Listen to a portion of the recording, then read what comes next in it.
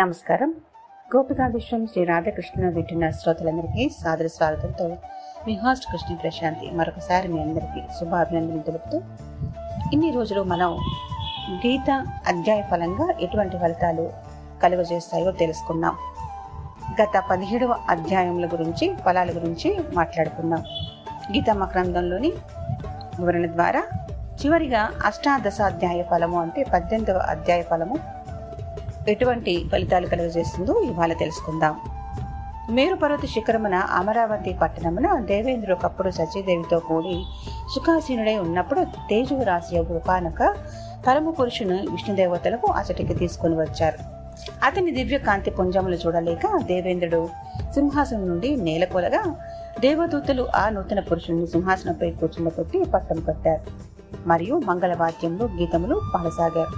ఆ చిత్రమును చూసి దేవేంద్రుడు విస్మయావిష్ణుడై యజ్ఞయాగాదులు కానీ, దాన ధర్మములు కానీ, పుణ్యక్షేత్ర సందర్శనము ఇటువంటి ఆచరింపని ఇతనికి ఇటువంటి మహోన్నత దశ ఎలాగ సంభవించిందని బాధిస్తూ ఆలోచిస్తూ ఉంటుందని వెంటనే విష్ణులోకమునకు వెళ్ళినప్పుడు ఇంద్రాధిపత్యము అతనికి ఎలా లభించిందని విష్ణు భగవాను ప్రశ్నించాడు.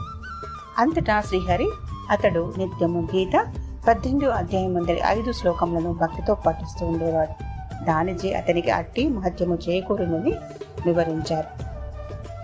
జపత్య అష్టాదశాధ్యాయే గీతానాం శ్లోక పంచకం తత్పుణ్యేన చ సంప్రాప్తం తవ సామ్రాజ్యముత్తమం.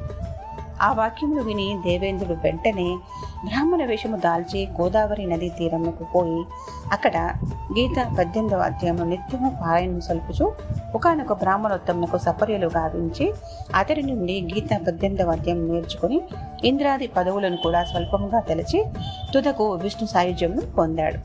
కాబట్టి గీత 18వ అధ్యాయము పారాయణచే మనుషునికి సర్వయజ్ఞ ఫలము, సర్వ పుణ్య కార్యార్థ ఫలము, మోక్షము లభిస్తున్నాయి. ఈ ప్రకారంగా గీత అధ్యాయ మహత్యమునకు పూర్వము విష్ణు భగవానుడు లక్ష్మీదేవికి చెప్పి దాన్ని ఈశ్వరుడు పార్వతీదేవికి ఉపదేశించెను. గీత 18వ అధ్యాయ ఫలము సర్వ పుణ్య ఫలము, మోక్ష రూప సద్గతిగా తెలుసుకున్నాం. ఇవి గీత 18 అధ్యాయంలో చదివినంతనే, పారాయణము చేసినంతనే వచ్చే విశేష ఫలదాయకమైన విషయాలు. వీటన్నిటిని అమూల్యంగా గీతా మకరందంలోని వివరణ ద్వారా మనం ఇన్ని రోజులు తెలుసుకొనగలిగాం. భగవద్గీత మొత్తం 18 అధ్యాయముల పారాయణము వ్యక్తిగతముగా కానీ, సామూహికంగా కానీ జరపాలి. భక్తులు కొందరు చేరినచో సమిష్టి పారాయణం జరుపుటే శ్రేష్టతరంగా చెప్పబడింది. ఎలానగా సమిష్టి పారాయణం వలన జనించు గీత ఘోష జనులకు ఉత్సాహమును రేకెత్తించుటే కాక దూరముగా ఉన్న వారి శృతిపూటములను కూడా పునీతమనర్చగలదు. గీత పూర్తి అయిన పిదప మహత్యమును కూడా పూర్తిగా చదవవలెను. గీతా తత్వము నెరిగిన మహనీయులచే ఆనాడు గీతను గూర్చిన ఉపన్యాసములు ఏర్పాటు చేయించవలెను. గీత ఎందలి మహోన్నత భావములు వ్యాప్తి నందుటే కాక భగవద్గీతపై వారికి మక్కువ అధికముగా అయ్యి తత్ఫలితముగా వారికి సంసార దుఃఖములు అంతమై పరమానంద ప్రాప్తి చేకూరగలదు. ఇంతకు మించి పరోపకార్యము వేరొకటి ఏది కలదు. కాబట్టి ఇట్టి బ్రహ్మ విద్యా దానానికి గీతా జ్ఞాన వితరణమునకు జనులు దోహదము కల్పించి తద్వారా జనసామాన్యం యొక్క నైతిక ఆధ్యాత్మిక విలువను అభివృద్ధి పరచవలననే భావన అందరిలో మెలుగుతూ పరోపకారము చేయుటే సంకల్పించడం అనేది ఈ శరీరము యొక్క కర్తవ్యంగా భగవద్గీత మనకు బోధిస్తూ ఉంది. కాబట్టి భగవంతుని సేవయే